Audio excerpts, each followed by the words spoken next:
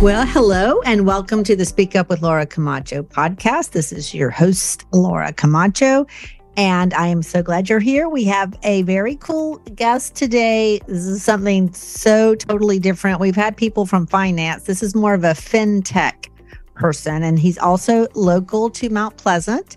He's the president of a company called Formfree, and his company is all about direct source data to help more accurately assess credit risk. And as you all know, if you've ever gotten a loan for a home, that your credit score, it seems to be kind of a game that is not in your favor. Like, I consider myself an upright citizen. I pay my bills on time, all the time, except occasionally when I've traveled, I've skipped one. And so, I have a decent credit rating, but to me, it doesn't reflect who I really am. So anyway, that's his background. He comes from finance and technology, but we're going to talk about innovation and communication and how when you're in an innovative space, especially when you're disrupting a traditional industry, some of the communication landmines that may be waiting for you. And so any of you listening who are in the startup space, or maybe you're with a heritage brand, but you're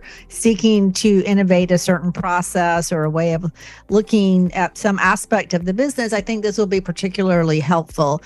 Eric, we spoke before. He's a delightful, charming Southerner. So you are going to really enjoy this conversation today.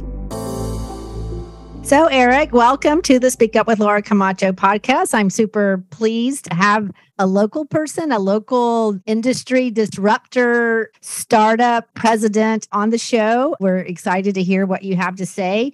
Why don't you start off by telling a little bit about your path to becoming the president of Formfree? Because I think you were in a more traditional finance role before. Am I right? Correct. Yeah. It's been a great journey beginning in finance. So just to take you back a little bit and how we culminate to today, really started out in evaluating risk, underwriting, processing, looking at compliance and risk for loans. And this was back in the 90s. And, back in the day, doing something like that, it was very paper intensive. It was a lot of touches, meaning there's a lot of people that are touching a loan file, for example, where you've got to ask consumers for information. You have to then work with your internal team and ask them, did you receive the bank statements? Did you receive the checks to prove that they make their rent on time? Did you get their disclosure signed? Did you get the purchase agreement from the real estate agent? It's a long process that takes a lot of touches of files and can be very cumbersome for the borrower or the consumer that's on the other end of it looking to attain that loan. So while in that side, it's very fortunate to work with the front end of the lending business, working with customers directly, and then working on what's called the back end of it, what was called the correspondent loan business, where I worked for financial institutions that were investors buying closed loans from the retail financial institutions that were, they say taking Main Street to Wall Street. So the Main Street is Laura Camacho walks into Charleston Mortgage, you want to get a loan, you're dealing with that person right there in person, and that's the retail section of it. And then after working on the correspondent side, then worked on the capital market side of things as well, where it's the behind the scenes, where pools of loans, a lot of people don't know this, but bonds are created by basically creating a security, or the process is known as securitization. And that security is created and sold to investor groups and pension funds and sovereign wealth funds and all sorts of groups around the world. So after that, 15 years doing that, which was very, very great learning and really enjoyed that a lot, got more into the technology side, the analytics side, the innovation side. So I've been doing that for over 13 years, working anywhere with the largest servicing technology in the country. Also worked with one of the largest title insurance underwriters, which was also dealing with innovation as it deals with consumer approach to making things easier.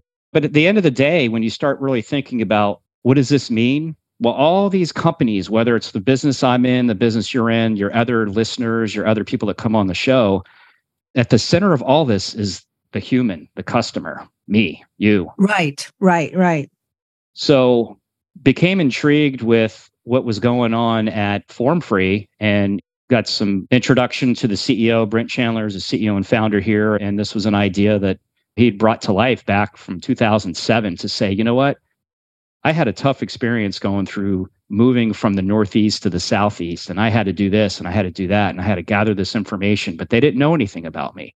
And that's a story he told, and it stuck with me because I've been through that. You've probably been through that. Absolutely, many times, yes.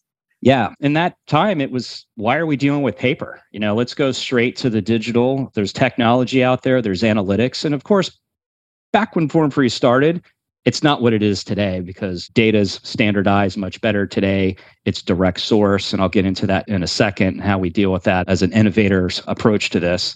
But I really became interested in how does a consumer figure out what their ability to pay is for any type of loan? Because at some point in our life, we have to borrow some sort of amount of money for something. And that can be for a mortgage, it can be for an auto loan, a home equity loan for improvement or paying off debts. It can be for the buy now, pay later is the big thing now amongst the Gen Zs, where a lot of Gen Zs, which is people born between 1995 and 2012, their most important thing is they want better money management. And what's important to them is they want to connect outside financial accounts so they can see all financial data in one place. And they want to integrate wallets like Apple Pay, Google Pay, Samsung Pay. Well, as you move down the line to millennials, Gen X, and boomers, you're seeing growth in all the sections and all the demographics. But obviously, as we move on in years, we become more set in how we want to operate with not only our life, but our financial life. And what we're doing here is innovating the control of the consumer's permission data. So if you look at where we are, there was various growth and communication and even leadership styles with companies for the last few decades. And when the internet came in the late 90s, we saw a huge, huge boom. And a lot of those companies that were the big companies, we don't hear about anymore, right? Mindspring, Earthspring, AOL, you name it. But what was great from all that is other companies came in to learn from what worked and what didn't work and made it better. And ultimately, we're now in an area that data is getting more and more controlled by us as the consumer, where we can decide, do I want to share this information? Do I not want to share it? Because the last section that we saw with this innovation with internet boom, and we're all still in it, is the social media growth and smartphones and all that. And whether you're on a music platform like a Spotify or Google Play or iTunes, or you're in some sort of a social media platform like an Instagram, Facebook, LinkedIn, whatever it is, for years we would get targeted ads that was based on our search and data was being used without us knowing. Well, now we're seeing a big movement into our data being controlled by us and sharing it with others as well as other entities. It's called the Web3 movement, but Web3 is basically artificial intelligence, 3D imaging, the digital currencies that we hear about, the use of distributed and blockchain technology, and then the use of financial data as well, not only locally, but globally. Yeah, so this is going to change international transactions as well. Like I have a subcontractor in Kenya, and I know that there exists ways for me to pay him, but will that become different? Yeah, I mean, you're already starting to see that a little bit. There's terms that are being used out there, such as the unserved or the underbanked. And, we have 45 million people in this country alone that are considered invisible. And what I mean by that is, if you don't have a credit score or a FICO score, how do you go get a loan? Are these people that work for cash? Like in construction, I know is a lot of cash. Is that part of the situation where they get paid in cash? And so that's why they're invisible? That is part of it. But there's also people that are paid through an ACH deposit through their W-2 work, or they're self-employed sole proprietors, or they're a corporation, small business, medium-sized business. But in our economy now, when gig economies started growing in the last decade, there's a lot of people that will have various ways they get paid. And a lot of it have to go through their bank statement. So you can have people that, let's say locally here, they work with Boeing, but they also drive Uber, and then they also do consulting because they're a great developer, an IT developer of code and creating software development kits and programs and other sorts of things that they can do. They have special talents. Or you see it with a lot of musicians and artists. Yes. My husband's a violinist. We're both self-employed. So I know exactly what you're talking about. Multiple streams of income. I mean, we feel our perception is that we have to bend over backwards and do triple flips when it comes to assessing risk. We did a refinance in our home a couple of years ago. So Formfree is going to make this better. I want to know, is there resistance in the wider finance industry, or is everybody on board with this? So, two-part answer to that. Is everyone on board, or is there resistance? There's always resistance to change, but the way we look at it, and this stems down from the top, is we all know this: change is the constant. And the only way to make things better is to deal with change and deal with modifications. But if you have a plan in place, you have the right leadership, you know how to communicate with your team and your partners and your outsourced companies you work with, or any sort of customer business lines that you work with, at the end of the day, it comes down to effective communication, the right leadership skills, and being able to assess risk. And we have all that in place. You have regulators in every business. So in the lending business, you deal with the Consumer Financial Protection Bureau, you deal with Federal Housing Finance Authority, and those are just a few, but there's some great leadership in place with those organizations that just recently in the last few years, you're really seeing a big push towards, there's a lot of people left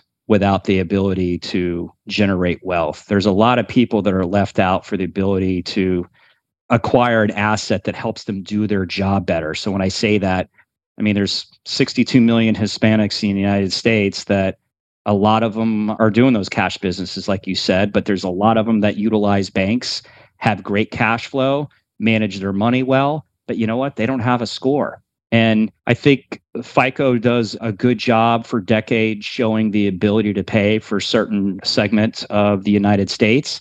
And what we're doing is we're the asset piece, working with the consumer's banking statements.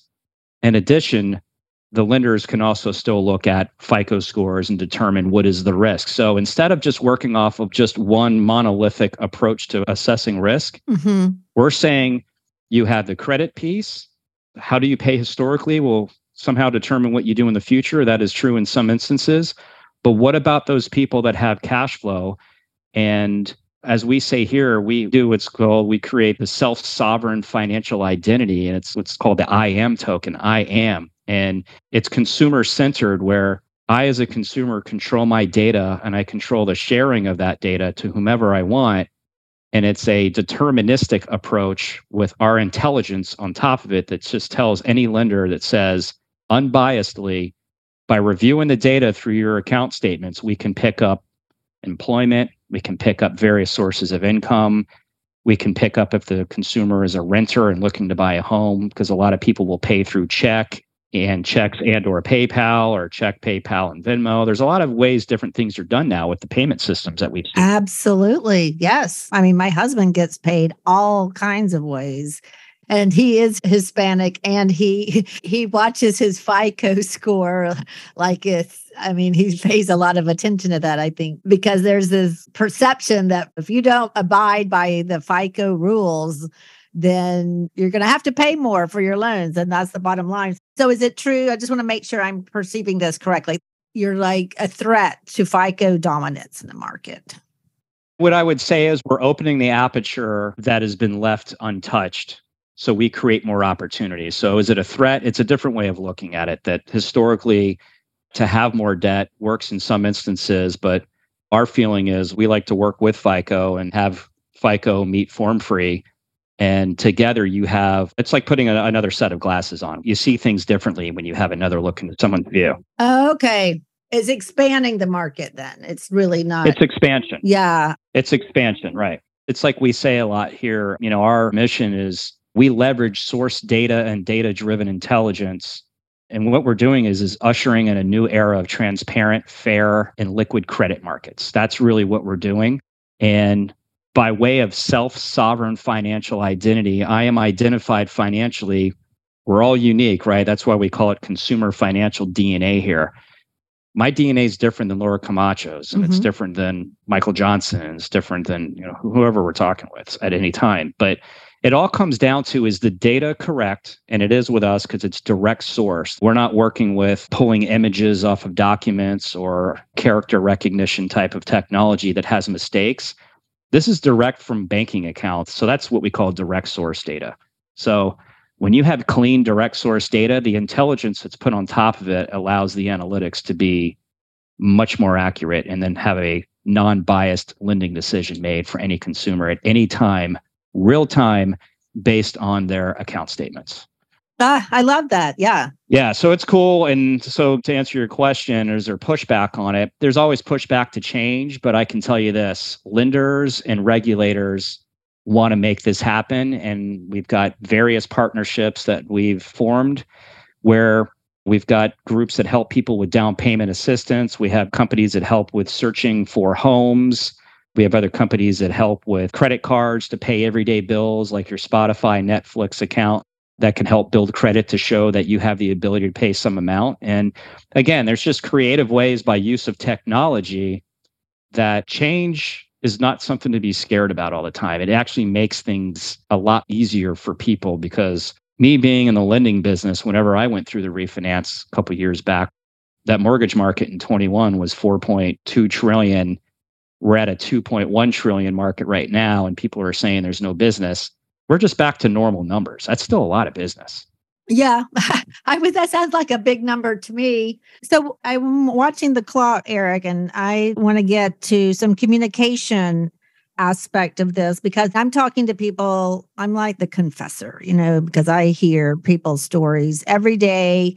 And if there's not a problem, then they don't talk to me. And all I'm hearing these days is reorg, change, reorg. And you say not to be afraid of change. I don't think the people listening to this are not afraid of change per se, but some of them have been reorged out of a company. Some of them feel guilty because they weren't. What do you say to the people that are managing change, like living through it, is changing their company dynamics? And they may be young enough, like this is their first big economic hiccup. Where do they find the confidence? You've been in this a while and you know how important the communication is amid change, amid innovation, amid market change.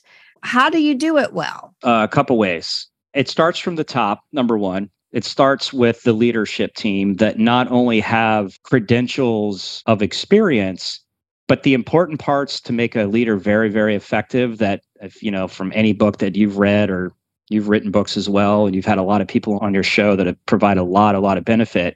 There's some common themes in there. But I think more and more now, because change is happening faster than ever, the velocity is much, much faster than we've seen in the past because of technology and analytics and the growth there. It really comes down to, you got to be very succinct as a company. What's your messaging? What's your vision? What are the core values? There was a book I read that I love it.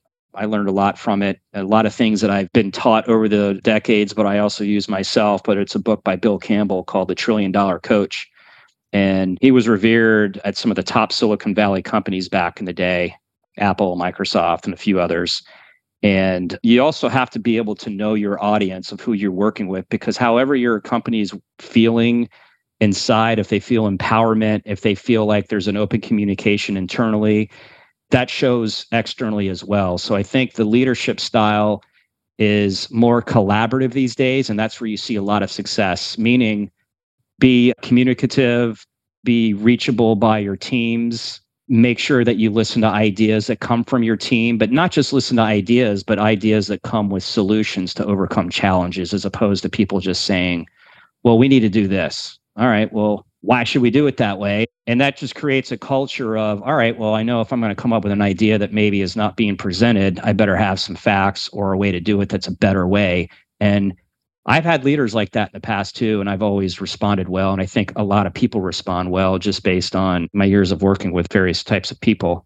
Yeah, I think it's important that everybody understand a key point of what you just said, that the velocity of change is not going to slow down.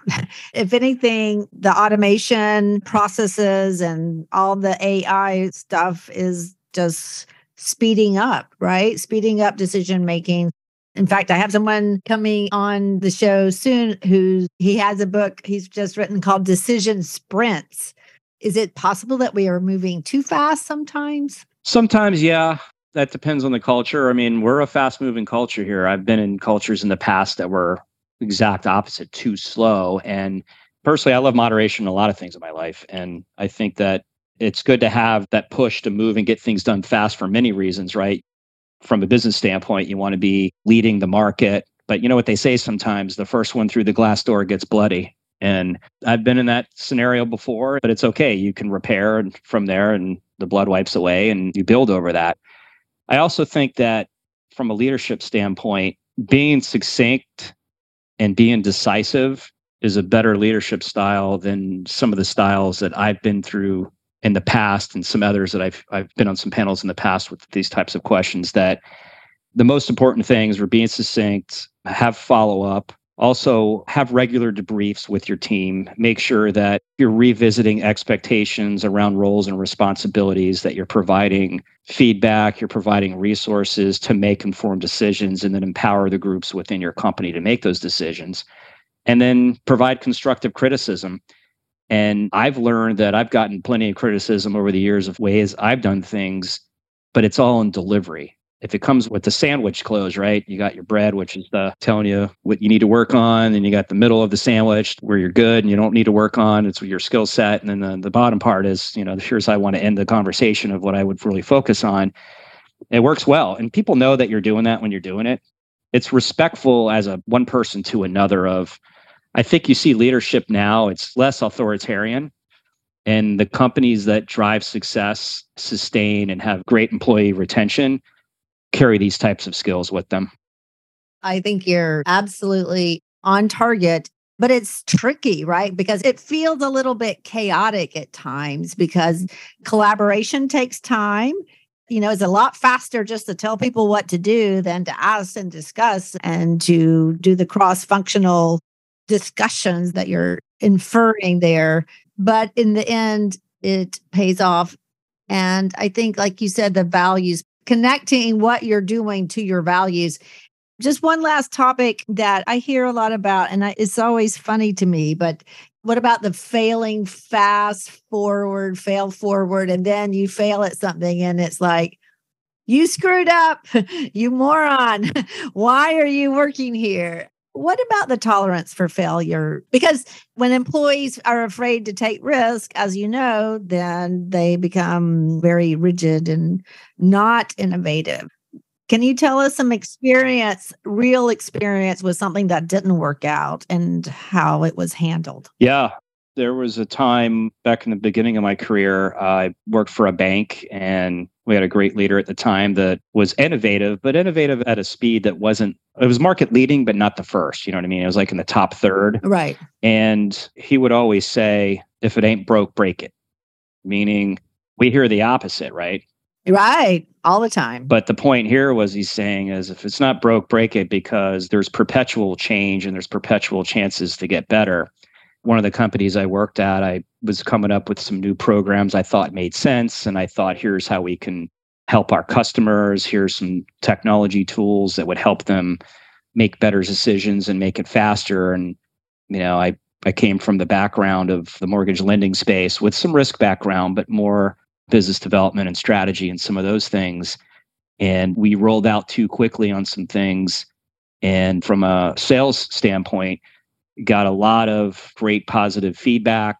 Business started coming in and we didn't have the back end taken care of well enough. So it was the learning of pulling the trigger too soon on something that we knew would work, but we didn't have the back end office ready to handle that business. And what it did was we lost some trust in the customers.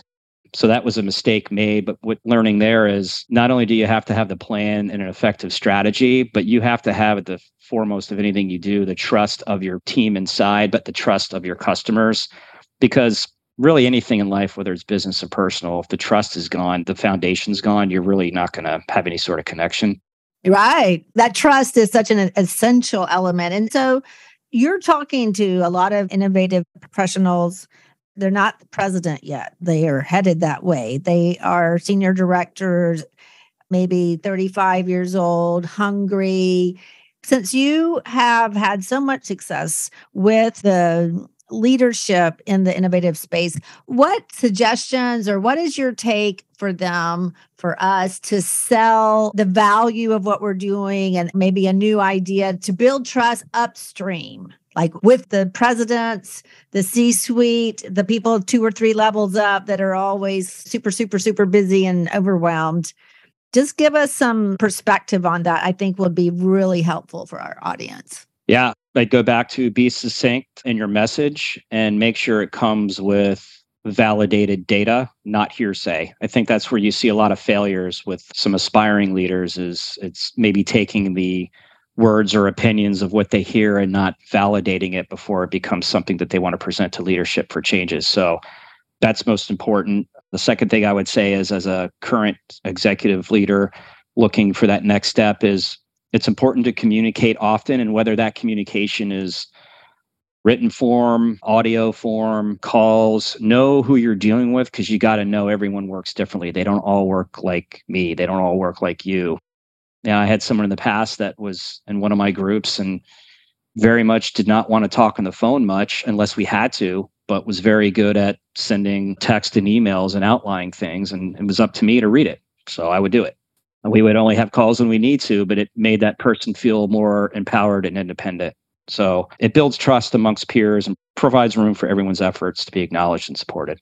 All right. So there you have it. And I will just say what I usually say when somebody on the show says something of such high value, that thank you and you're welcome to the audience. And Eric has mentioned the importance of being succinct so many times. I think that is the challenge for all of us moving forward, is to get that message across, laser focused, validated, not just hearsay, and adapted to the specific audience. I know that some senior leaders, especially in the technical fields, a few of them really love to talk about the weeds of the details, but most do not. But you have to know who you're talking to. So Eric, I appreciate your sharing this insight into the real changes going on in the financial aspect of our economy and the world, and how I still feel like some of my data is being used against my will, maybe because, you accept the cookies, and does that give you're like signing your life away for them to follow you around with ads the rest of your life?